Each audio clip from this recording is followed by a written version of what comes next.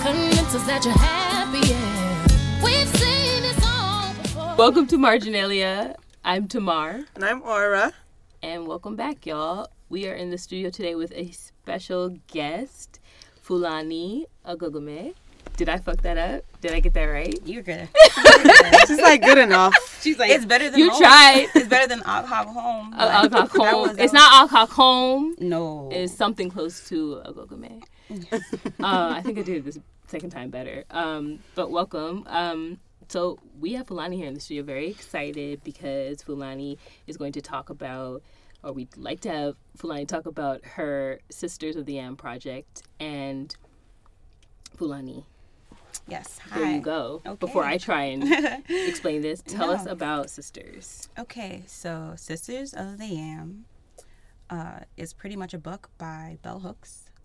She is the full title is Sisters of the Yam's Black Women in Self-Help. Wow, this is really bad. Black Women in Self-Recovery.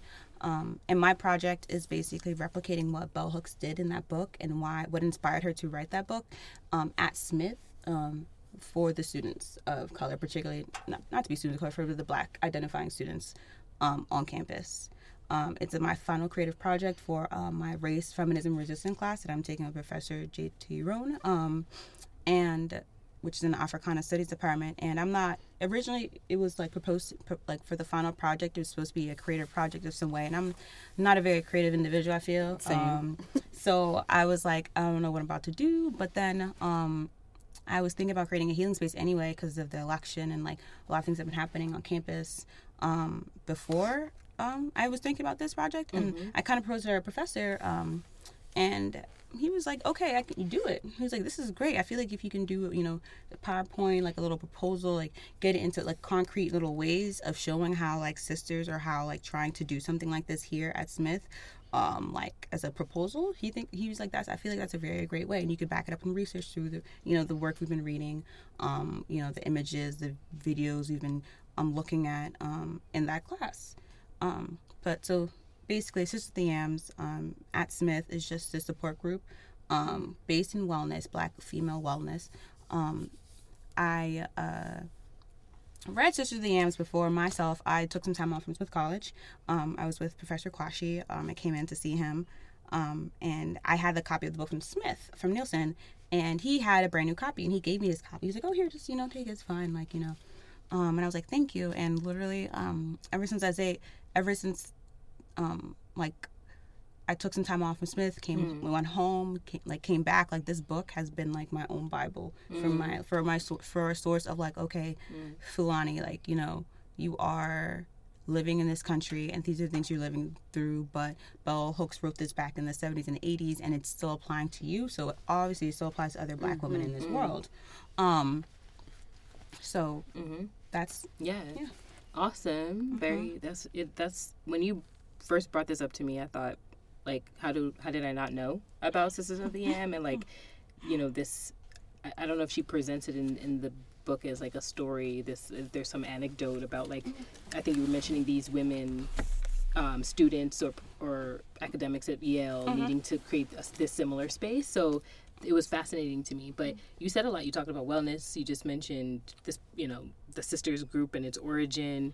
Talking to Kwashi, but back up a little bit and tell us about. Sorry, very. That's exactly what we need to have that introduction and tell us, if you can, a little bit about like what brought you to Smith and like what brought you to the point where you needed to, if you're comfortable, like bring this to Kwashi or. Create this idea. So I was born in New Jersey, South Jersey. North Jersey. Then I moved to South Jersey, and I guess I can start kind of in high school. Not going to go too far back, but high school I went to like pretty rich, pretty white, pretty like waspy kind of. It was a Catholic high school.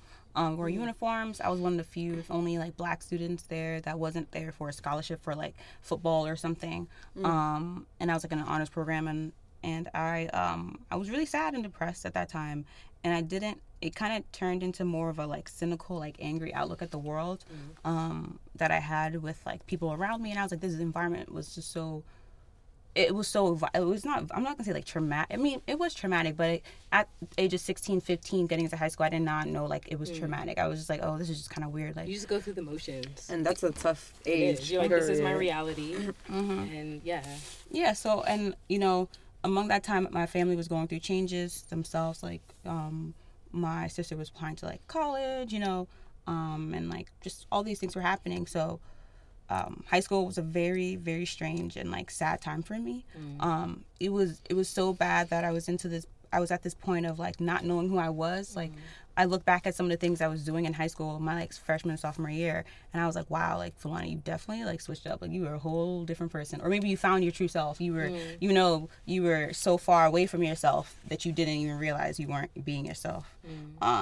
And maybe that's where like the depression and everything came in. But I was like a part of like my school's pro life club. Went to DC remember with you the whole telling me this. the Stop Killing Baby. There's a picture of me literally on Facebook. I took it down, deleted everything. Of me like Stop Killing Baby signs with all my other like white female students and white male students on this like steps in DC, Washington DC. This is a Catholic school. Yeah, it's Catholic school. So, and then I get see pictures of that, and then I get to like junior, senior year when I'm really angry and I'm applying to colleges. I'm learning more about, I wanted to go to a smaller school. I'm learning more about Smith. I'm like, okay, women's college is cool, whatever. I look into more, I like, feminism. Get into like Gloria Steinem, through Gloria Steinem, through feminism, I get into Audre Lorde. And then that's when junior, senior, I started kind of finding myself and like understanding like, okay, wow, there are dynamics to me as a Black woman that this school is like trying to push on me and has always, but now I'm like slowly like gaining that knowledge to become more, start questioning things and figuring out why I felt the way I felt.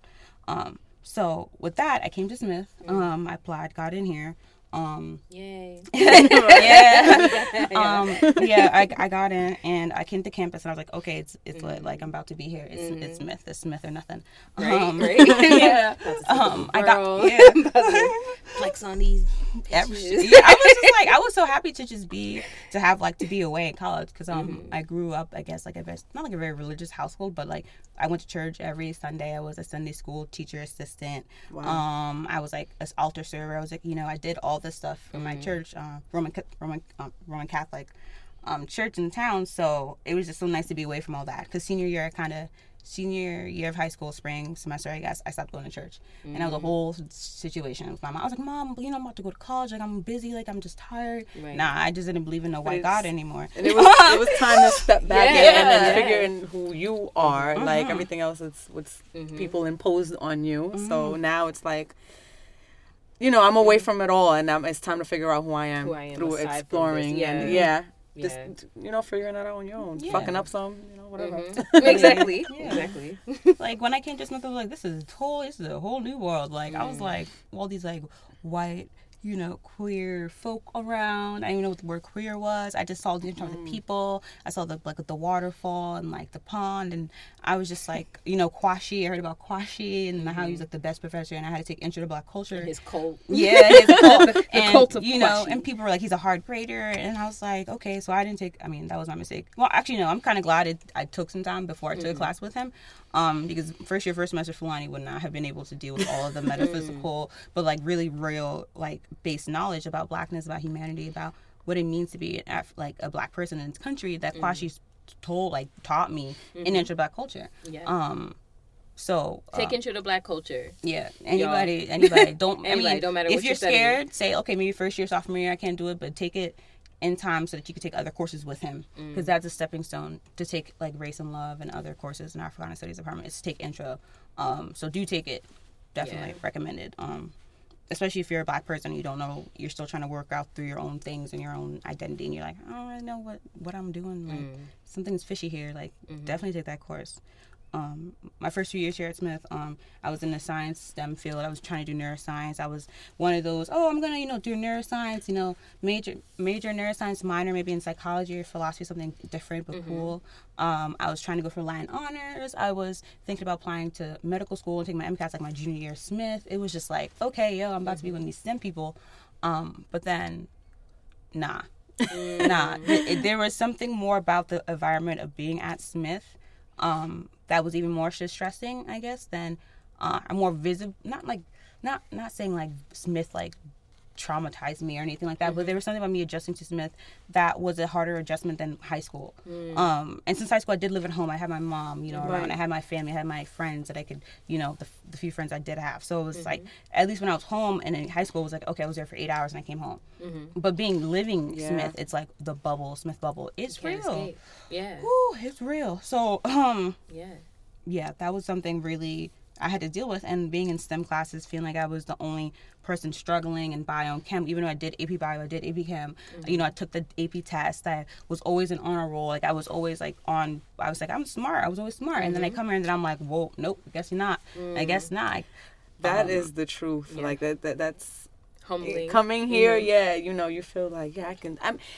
I mean, there's a flip side to it though, because you do come here and you feel like, oh, I could do that. Like I've always been a star student, and then here now you're amongst like thousands of other stars. So it's just like shit. But I mean, everyone trying to. Not everyone, but many trying to maintain some facade that like, oh yeah, I've got this. Right, yeah. This but then the more it breaks you down, well, me personally, the more it broke me down, the happier I was, because I just got to like, fuck it, like I'm still smart. It doesn't take away from my intelligence or anything. But now I'm just gonna focus on the things that I want to do, as opposed to like, who am I doing this for? Who am like, what am I trying to prove, and to who? So like that's what it did for me anyway, because I did come in like that, like straight A's. I need to get straight A's because I always was on the dean's list, and now I'm just like, you know what, B isn't so bad. Yeah, because you know how hard you work for that B. And I feel like everyone here, not everyone, but at least in my friend circle, has gone through some like transition through that severe imposter syndrome to like, oh, actually, I'm just here for me. So bad. I'm just here for me. Yeah. So. Yeah. Cool. So then from there, from to sisters. Okay, so to Kwashi's office, to sisters. Yeah. So I switched my major. I was having a lot of difficulties. I felt there was more than just my own my own reasoning or functioning abilities were happening in my bio and chem labs. I felt there was like microaggressions occurring. I was getting into that. My first semester actually, there was an incident, the hate crime incident with a fellow bridge member, and that spurred a lot of protests on campus. And I was like, oh wow, this is so cool, like people were protesting. So like I was dealing with that, and like the fact that someone could feel so like a person who's obviously a non-white individual could attack somebody for just being like in such a visceral way, I feel. And I was like trying to go through that while also being in like all white classes with students who would say, oh yeah, I took, and I've like this is like legitimate, like, oh yeah, I've taken bio, like, took it over the summer at like the state school back in my, I failed it, but it's okay, like, I'm gonna come into bio class and get an A here. And I was like, oh, so people have enough wealth to just take classes and fail them, at home, do it again, and do it again just to get that grade. So I'm like, so there's so many levels to this. Like I was in work study, so this was another layer to this too.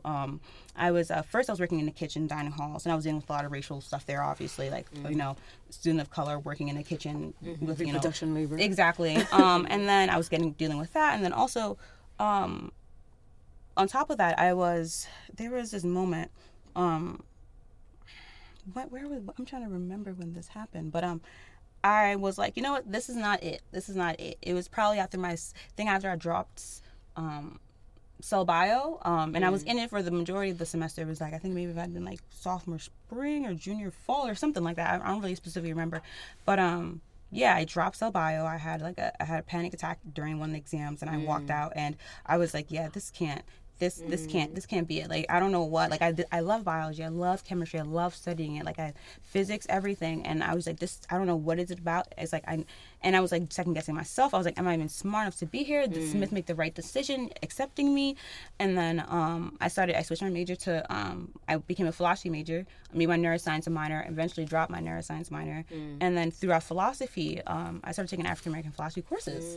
And who did you take African American philosophy with? Professor Mosley, Albert Mosley, I believe. I hope I'm pronouncing his last name. Is he still here? Yes, he is. The irony. Yeah, he's the only. Right? Somebody once told me that that the philosophy department at Simmons is the most diverse philosophy department.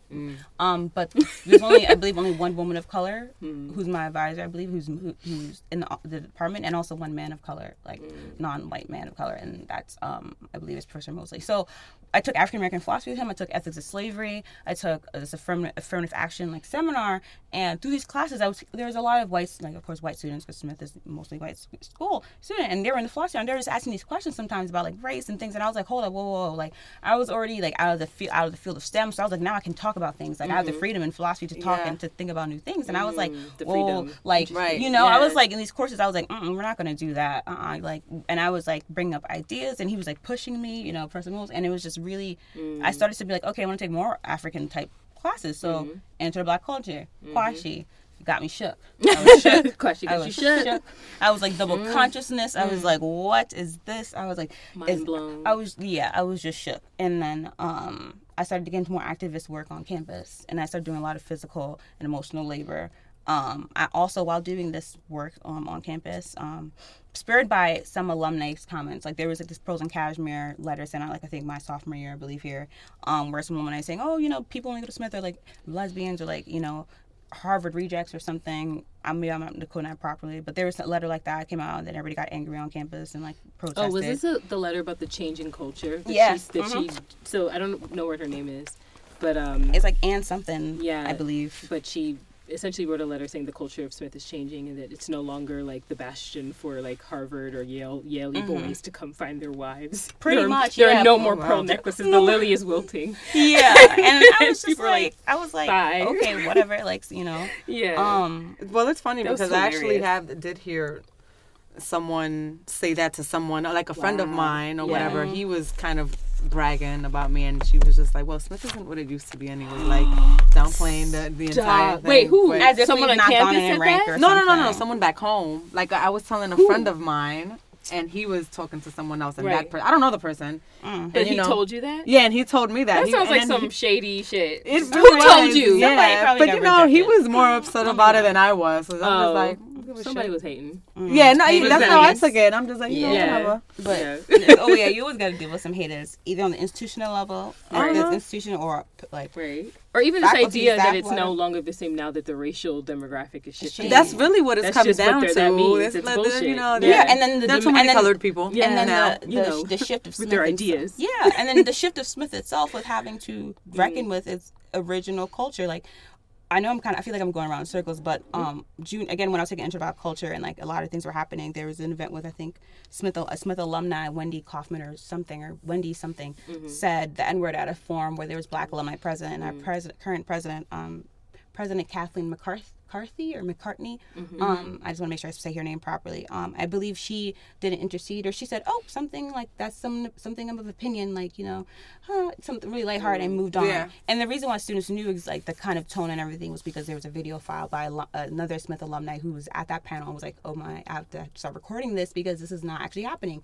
Wow. And this, I forgot the alumni, his name is Wendy. She's written articles about freedom of speech and academic freedom, and how she said the N-word, ER, and was like, look, nothing happened in the forum where our current president was at with Black alumni in that space. Wow. Like, oh, look, like we just put meaning onto words. It's just like she's a very stouch like person who said, like, she's a very big proponent on like academic freedom of speech, like say whatever you want to say, and that's okay. Say whatever you want to say, but when I do what I want to do, that's all. Exactly. Like when I do what I want to do, what would happen? So like you can say whatever you want to say, but then if there's physical, emotional, mental consequences on your part, then deal with that. Because freedom of speech, last time I checked, that was for government tyranny or some. There's something in this Constitution has to do something with some major, not on some let's use a word that's really hateful and racialized and say it and be like, oh, it's okay to. No. And it's never calling into question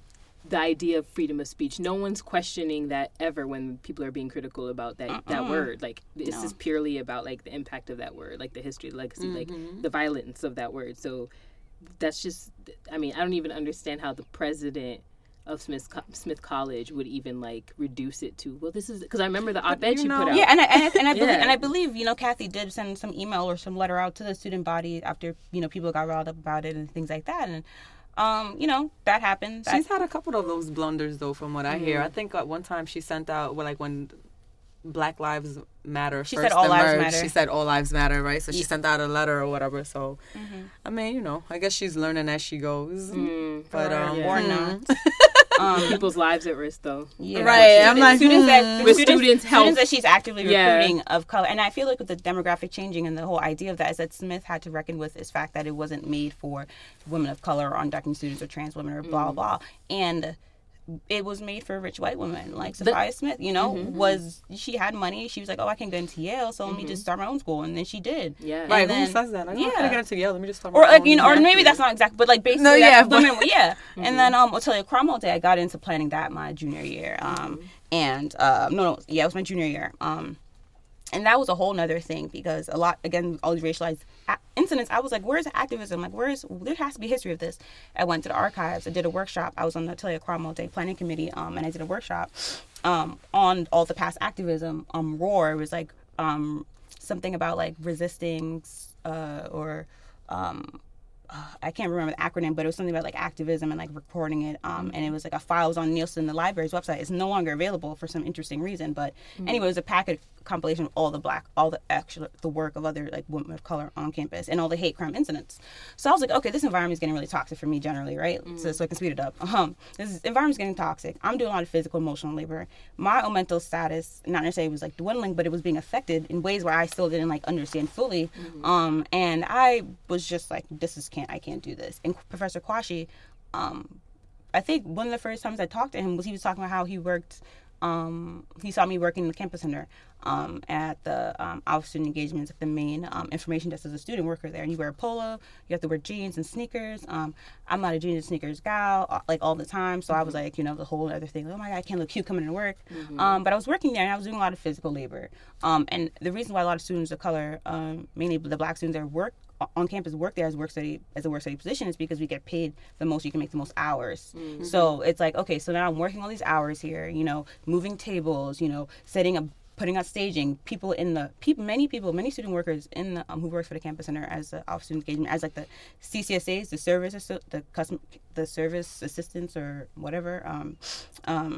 They had injuries. Like I would have nails broken sometimes. Like somebody broke their thumb. I hurt my knee one time because we were out here pushing on these tables and setting things up. And you know, it was just, and I was doing all that. So it got to a point where I was like, okay, this is too much. And Kwashi, first time I talked to Professor Kwashi in office, he was like, yeah, like, he was like, I see what you're doing. You're doing a lot on campus, you know, and I just want to, you know, talk to you and check in with you. And like, we've had conversations about, you know, not to say anything on his but like throughout the like intro to Black culture and other courses I've taken with him, we've always had really great discussions, like you know, and I would reveal to him things that I feel like because he's such a great and open professor that I would never reveal or didn't reveal to my advisors or other, you know, staff on campus. So before, again, like I came in, I was in a state, I literally was in a state of like, what am I doing with my life? I need help. So I went to books. I've always had an issue with writing, not writing things, but transcribing my thoughts in a way where I can like in an orderly fashion. And eventually I was like diagnosed with like ADHD and like I did some like, you know, some learning work and skill work and some medication. So I did see a difference in that afterwards. But before then, until I got to Smith, I didn't know that I had this. Right. Because I hit this wall and I was like, hold on, but I was able to do everything in high school. What's so different now? So combination of all those factors coming together, I was like looking on the web. I was like, okay, bell hooks, Audre Lorde. I know these are writers that I've first heard about for the first time pretty much in Intro to Black Culture. I need to look them up. What have they talked about Black women and like help? And I found Sisters of the Yams. And I was like, okay, my library has it. And went in there, grabbed it. I was reading it. I was like, this is life-changing. Like, life-changing work here. How so? How so life-changing? It's so, like, it literally, like, it say, like, to know that there is another person out in this world, right, who saw this problem, who saw, so I can get into origins of, like, bell hooks and, like, how she started Sisters of the Yam, her own group at Yale. Well, at Yale was when in the book, she notes that she had a lot of Black female students. You're already at Yale, right? You already got it. You're on top, you know, coming to her with like some issues with like, you know, self-esteem or like, you know, mental illness things and not feeling adequate and like all these other aspects of their life, you know, romantic sphere, like loving sphere. And you know, Bella Hooks is an academic. She's a scholar. She writes. So she's like, this is interesting to me because, you know, I like, why are those problems coming up? And then she, you know, used her own reflection of how she was able to, you know, become a more like own herself and like become like, you know, very centered in her identity to to like also with the interaction with the students to write this book. And like she automatically knows like it's not like a self-help book. It's not like, oh, you know, like 10 steps to happiness. It's not that at all. It's more of like a self-reflection, and that's why I like that it's called self-recovery. You know, because you're recovering to your like you're recovering from what the world has done to you, what the world hasn't shown you, but you've been affected by your whole life pretty much, and that tied completely to my high school and, you know, early college career. So she started a support group for Sisters of the Yam, and she used, the title came from The Salt Eaters by Toni Cade Bambara, and she remembered there was a specific would it be okay if I read it? Of course, yeah. I'm gonna read this is the intro, little like her dedication, and it was like celebrating the life and work of Toni Cade Bambara, whose visionary insight, revolutionary spirit, and passionate commitment to struggle guides and sustains. And there's a quote from The Salt Eaters: just so you're sure, sweetheart, and ready to be healed, because wholeness is no trifling matter, a lot of weight when you are well. Can you read it again? Yes. The quote. I'm going to read the quote. Okay, so just so you're sure, sweetheart, and ready to be healed, because wholeness is no trifling matter, a lot of weight when you are well. I love that. Yes. A lot of weight when you are well. So, well. 2 questions for you. This idea of sisters as a group for Black women's self-recovery. How do you see that embodied in the group that you've now, you know, facilitated coming together, formed on this campus? And there have been a few meetings. There's been 3 so far. Yes, 3, and there's another. Yep. Yeah. So how do you see this idea of self-recovery manifesting? And how do you interpret also that quote from The Salt Eaters? Like, what do you feel like Toni Cade Bambara meant when she talked about the weight of being well? Sorry, those are like 2 very large questions. And obviously we'll, you know. Yeah, so for the first part, for how do you envision self-recovery happening in this space? At Smith, yeah. So I, through working, one of the reasons why I took some time off from Smith was because I was working so much within the institution to try to change it or try to do more work, like, you know, starting committees, talking to the president, you know, talking to the dean of the college, doing all these things. And I realized that, and, you know, also through conversations with professors, you know, that, you know, the institution is institution. It can't change. You know, working within it to change it, it can work sometimes it can't. And if you're not in certain spaces and if you're occupied certain identities, the work is really hard to the physical, to try to change an institution that doesn't want you or won't make space for you, even though they have you here and they bring you here and they say, oh, we're such a great place, but then is it for who? Who is Smith for? And who does Smith really support? Without having to go above and like tell them, hey, like these people of color on this campus are hurting here. Please help us out with this. Give us funding for this. You know, for self recovery, I believe it's more of as with sisters. I felt there was no space at Smith. You know, outside the union organizations, and I know that a lot of people who have a lot of the students and my friends to be honest, because people who are sisters of the YAM, that's the group that we've, you know, they're my friends. Like, I consider them my friends, and like, you know, there was no space to talk about these things, no space to reflect on our vulnerabilities, on our pain. You know, it was kind of go to counseling services, and counseling and health services has their whole set of issues with, you know, there's not that many diverse like women of color in therapy. There's like, kind of like one, I believe, and like, you know, going there for an appointment, having to wait 2-3 months, which is what happened to me before I took my time off. Like, you know, there's all these gaps in other ways of support systems that Smith has set up, but it's not accessible to certain Black students necessarily. And I wanted Sisters to be a space where we could, Black students, Black identifying students, could come in and just vent, just grieve collectively, I guess. And from that grief can come like vulnerability. Well, through vulnerability we come out, and also just like a realization that, okay, I'm not alone. I'm not the only one. Yeah, I was gonna say, like, it creates a space for, you know, women of color to feel the same way you did when you discovered the book. Like, oh, I am not bugging for feeling this way, because exactly, yes, like yes, you know, it's like your aha moment, or you come into consciousness. Like, yeah, I'm not tripping. I really thought I was going crazy or something was wrong with me, but it's really more objective than it is subjective. So I guess that's, from what I'm hearing, that's what the space is for, just for everyone else to feel like, it's not in me. It's and it feels the more. environment. It felt more than that. It felt like a space for not just like finding people who had similar experiences and like finding some sense of like, like camaraderie and like, some sort of like family dynamic too and support.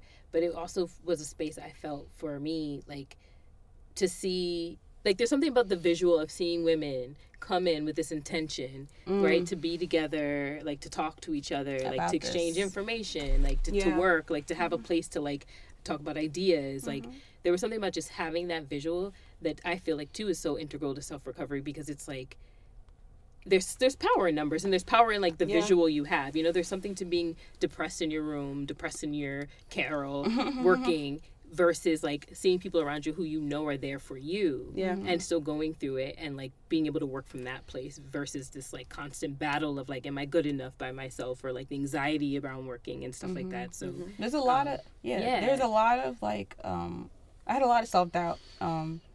It was really interesting. I got a copy of some of my medical records, and I was looking through some of the summary points for some of my therapy appointments, and it's a lot of the people, my therapists have noted, like, oh, worries a lot, like very meticulous, like groomed appearance, like very put together, very stylish, whatever, but like, worries a lot, always is worrying, always overthinking, feeling, kind of like this, like unstable, like not knowing where she's at. And I was like, interesting, like, okay, so I give off this image of like not perfection, but like I give off this very like specific image where people are like, oh yeah, she has her own point, she's dressed up, but inside I'm like dying, literally.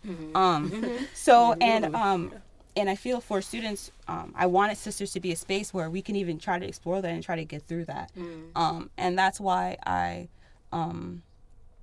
when like the first meeting, I reached out to other people. I reached out to you, I know, to talk about this, and I was like, I don't know how should I figure out this space.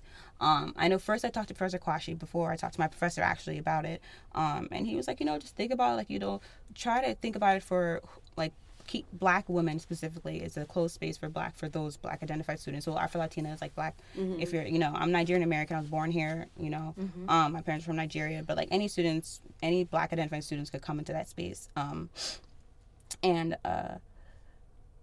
And I was talking to Kwashi, and he was like, maybe you should just do it with what Belle would have in mind, or what black female consciousness, like keep that at the center of everything you do or you try to do. You make decisions about this space, like make sure that's the center of it. So when I put it together, I was like, okay, well, I know people have a lot of Black students on this campus have a lot of interesting opinions on BSA.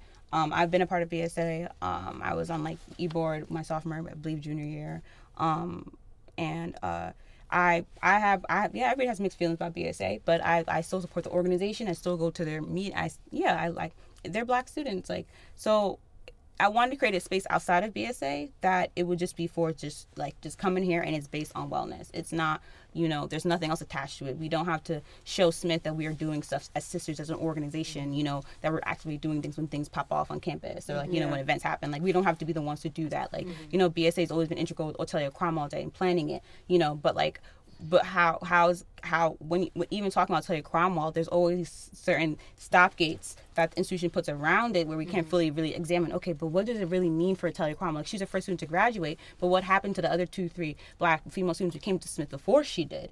Why did they leave? Did they? See, I didn't even, now that you said that, I didn't even know that. I thought she was the first that attended, and she's the first to graduate. She's the first to graduate. Yeah, they skipped that part. And in the movie reel, they show every I think it was a new thing they did probably a couple years ago.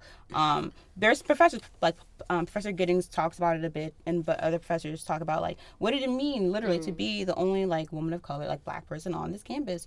She lived off campus. She had to live with a professor.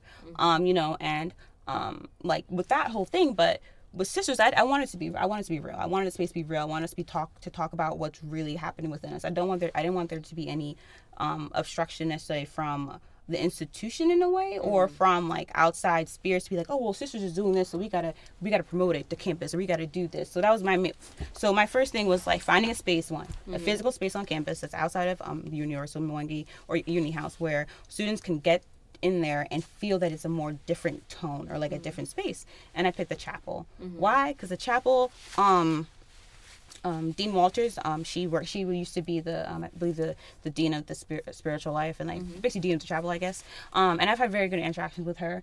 I've been so when I went to the chapel my like sophomore junior year, I was like, oh, this is a cool space. I didn't know who could really use it. I didn't know much more about it. I just knew it was there. That's also where you go to get like grants and stuff. So. And then I was like, okay, I think the chapel's a good space. I think the Boardman Lounge would be a really great space to have this because it's in the kind of center of campus for, people who live in the Quad or center campus or Green Street. And it's a space where it's literally made for like the spiritual religious life. It's like for, they already have a lot of student like led organizations that meet there. There's Bible study. There's like certain like religious groups who go there too for certain things. And I was like, well, sisters, I'm not putting it into like some spiritual religious group, but I'm going to use the space because I feel like this is a good idea. So we used a chapel. I emailed the one of the women who worked there, and I worked with her when I planned to tell you Cromwell Day before. So she remembered me and was like, yes, you can do this, and gave me a 4-hour slot. And I was like, okay, this is great. Then they provided some snacks and stuff. I was like, cool. There was candles, so I set out some candles in the space. When I was first like thinking about this, I was like, oh, sage. Sage was something that I always heard of, had to do with like black, like female witchy spirituality stuff, but I didn't really know much about it. And then this year I really got into a lot of my friends introduced me to the act of like getting to these other modes of like healing and self-care, pushing back against the biomedical model. Let's think about the group of women historically who have always been oppressed or used their bodies have been used for medical process. What demographic of women in this country has been used for that? Black women. Right.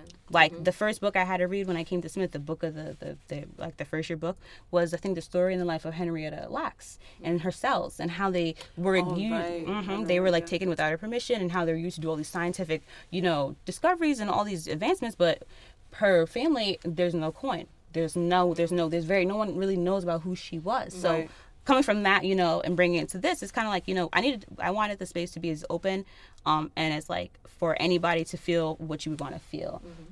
And with all that's been happening this semester in the world, with what's his face becoming the president-elect, and the fact that Smith we are a women's college, so women identified folk here are admitted, and the fact that 66% of people who voted for Trump were the people like surrounding me, like white women. I was like, okay. So this is some triggering stuff. Like I don't know who to trust. It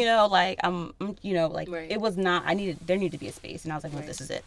Yeah. So I made a group. I hit up people. I said, come through. There's gonna be snacks here. We're just gonna talk. It's intentional. I said, it's closed space for only Black identifying students.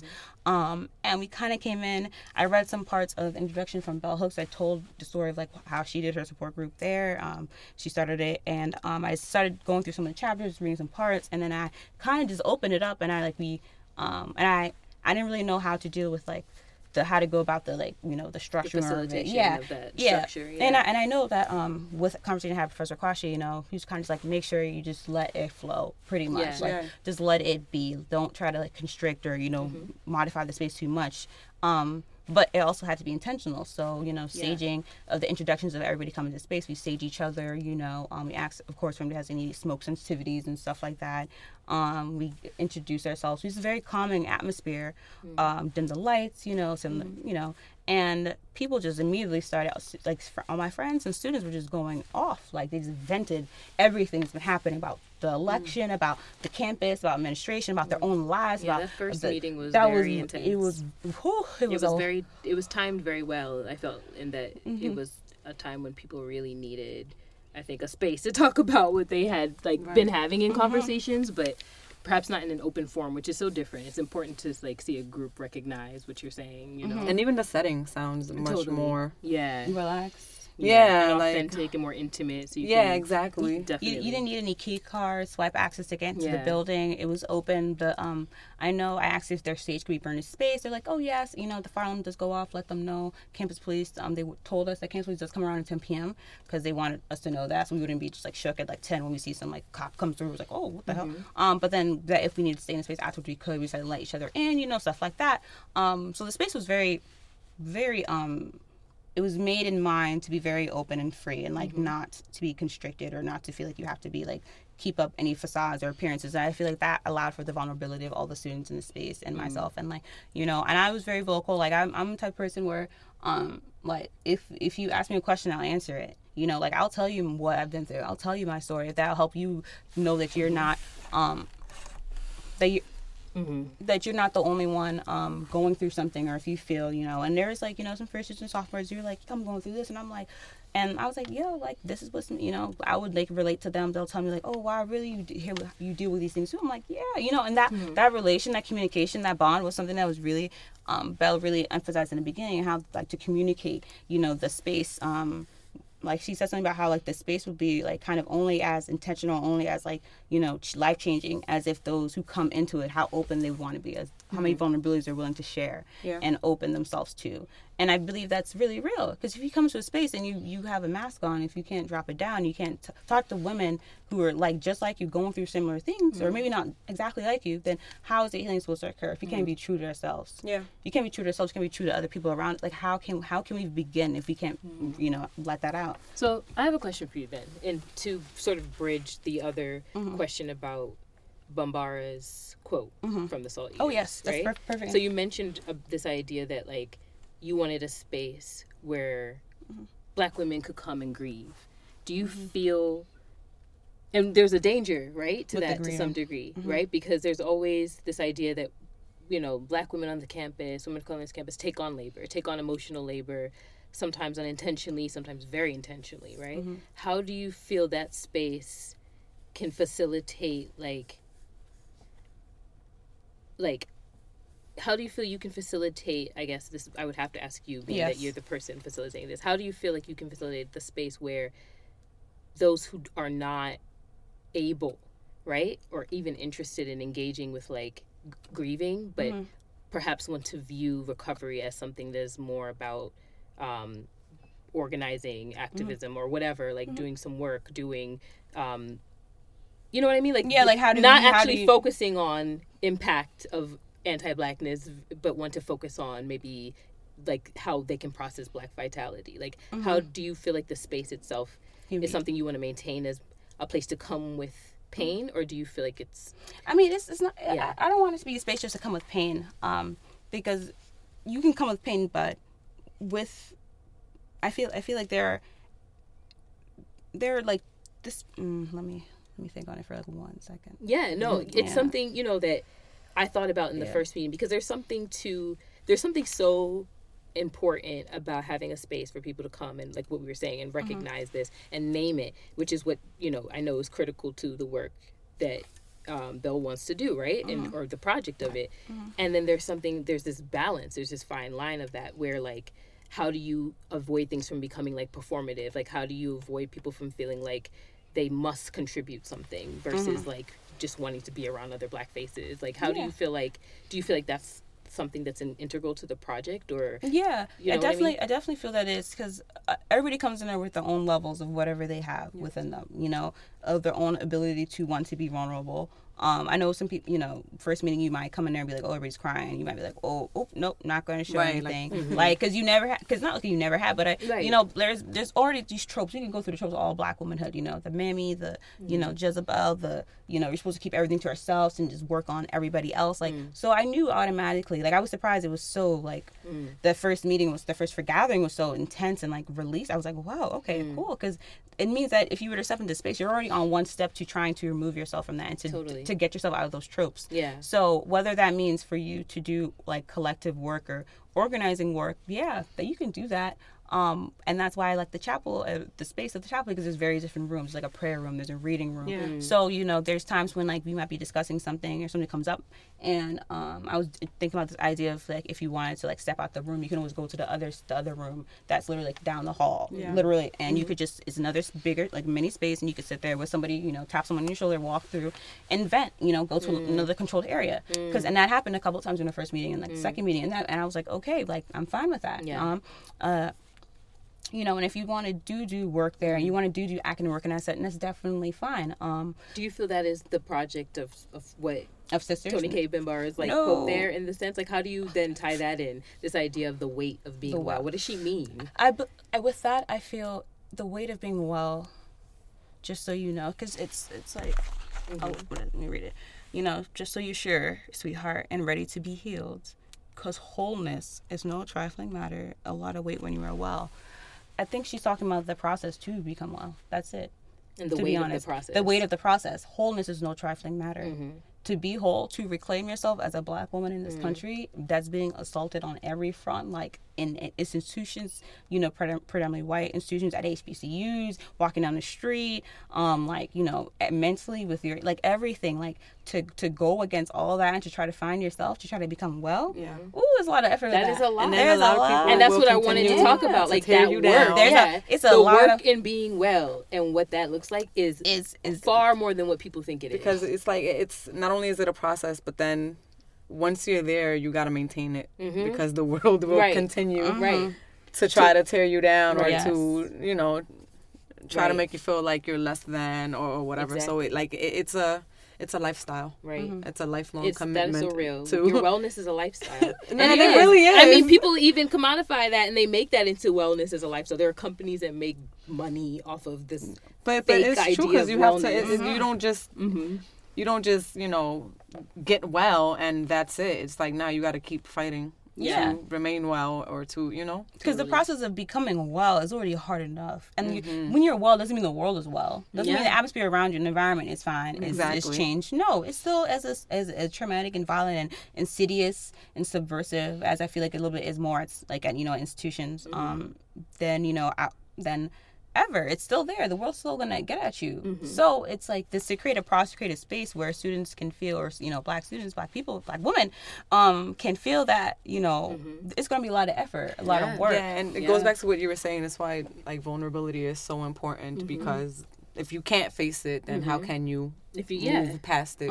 To use Kwashi-isms that we take from I need to Race take and a Love. class Take a class of Kwashi, but like we talk about, Fulani and I take them. Race and Love together, and we talk about a lot this idea of love and how it's a project and how it's a process of becoming. It's never like a thing that you can grasp. And it's something you can never have, right? It's violent, it's terrifying, it's freeing. It unmakes you, it forces you into your deepest vulnerability, and that's why most people probably can't access it. But yeah, I'm so excited to see where you take this and like where the future meetings go, because I really feel like what you've done, and this is like, you know, there's no surprise watching you're this fiery ass Sag who just names what you want to do, goes out, makes it happen, and I'm so excited. I mean, I don't know, because I really like, I was like the amount of anxiety that I had. But with Fulani this, did, like, which you probably won't see for a while, was take something that is incredibly difficult to orchestrate for most people and put it together in a short amount of time. Obviously, it's a project. It's a love project, so it's in development, it's in flux. You're trying to perfect it in some way, in some impossible way. But the number of people that showed up and continue to show up is like a testament to what you are able to do on this campus, the energy that you draw towards you, and the love that you have for people. And I think it's really beautiful, and I think it's timeless. It's a timeless thing, and it's something that I want to see like sustained. And I'm so excited to see it continue. It's so necessary. I mean, if there's one thing I could name as like that needs to be here on this campus, that's it. You know, and I learned like an interesting term at this bitch called my back, which is just sort of reminding me of oppositional consciousness. So it's an empowering mental state that prepares members of an oppressed group to undermine, reform, or overthrow a dominant system. Ooh. Yes, absolutely. And then also you could tie that into the use of the erotic, Audre Lorde. So also I didn't put my favorite tagline in here, but the only Lord I pray to is Audrey. And I need to get that on like a t-shirt or something. But that's true. Like really, like, you know, you can. It's and like. just to find and just like telling people like my own knowledge and spreading that, like getting into that space and, you know, telling people my own story and like my own issues with being as a Black student on this campus and like, you know, with working a work study job. People didn't know you can get accommodations for that. I'm like, oh yes you can, like this is how you do it, you know, or, you know, doing certain things or getting testing or getting funding or just like, you know, how to navigate what to do. There people are like, oh you can. I'm like, yes you can, ask for it and you shall receive. That's what my mom said, you know. Someone that does hair and I was happy. Like saying something as simple as that, like, oh wait, so there's someone on campus that does hair. Someone does your nails too. Yes, yeah, no, there's a resources. Yeah, exactly. Connection. And even that can be such a source of wellness. This like, is what I I'm know where I can saying, get my hair, my nails done on this campus. Yes. Like, I'm just on bald now. Perfect. Like, I can't. I had that before. I'm actually growing my hair out from a season, and I miss it so much. All right, y'all. Yeah. We have to wrap.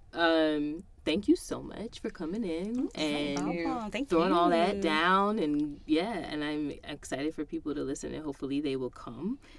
If you are a Black identifying student, if you're a member of the African diaspora, come through. And when is the next Sisters? It's tomorrow night, actually, 6 p.m., 10 p.m. It's my birthday. Funny enough. I was about to say, we also have to shout out Fulani's birthday, which is tomorrow in a few hours. So yeah, I guess. Excited? Nah. She excited. She trying to play cute. She's very excited. You saw that face? Nah. Yeah. we can get you excited. We can, that's done in a couple of weeks. You about to be real excited. Real excited. Dope though. Thank you so much. And tune in next time, y'all. Have a great rest of the week. Happy finals. Good luck. Good luck, we'll see you stay safe. May your Lord be with you. Yes. Yes. Make a Black woman president. Peace. Yeah.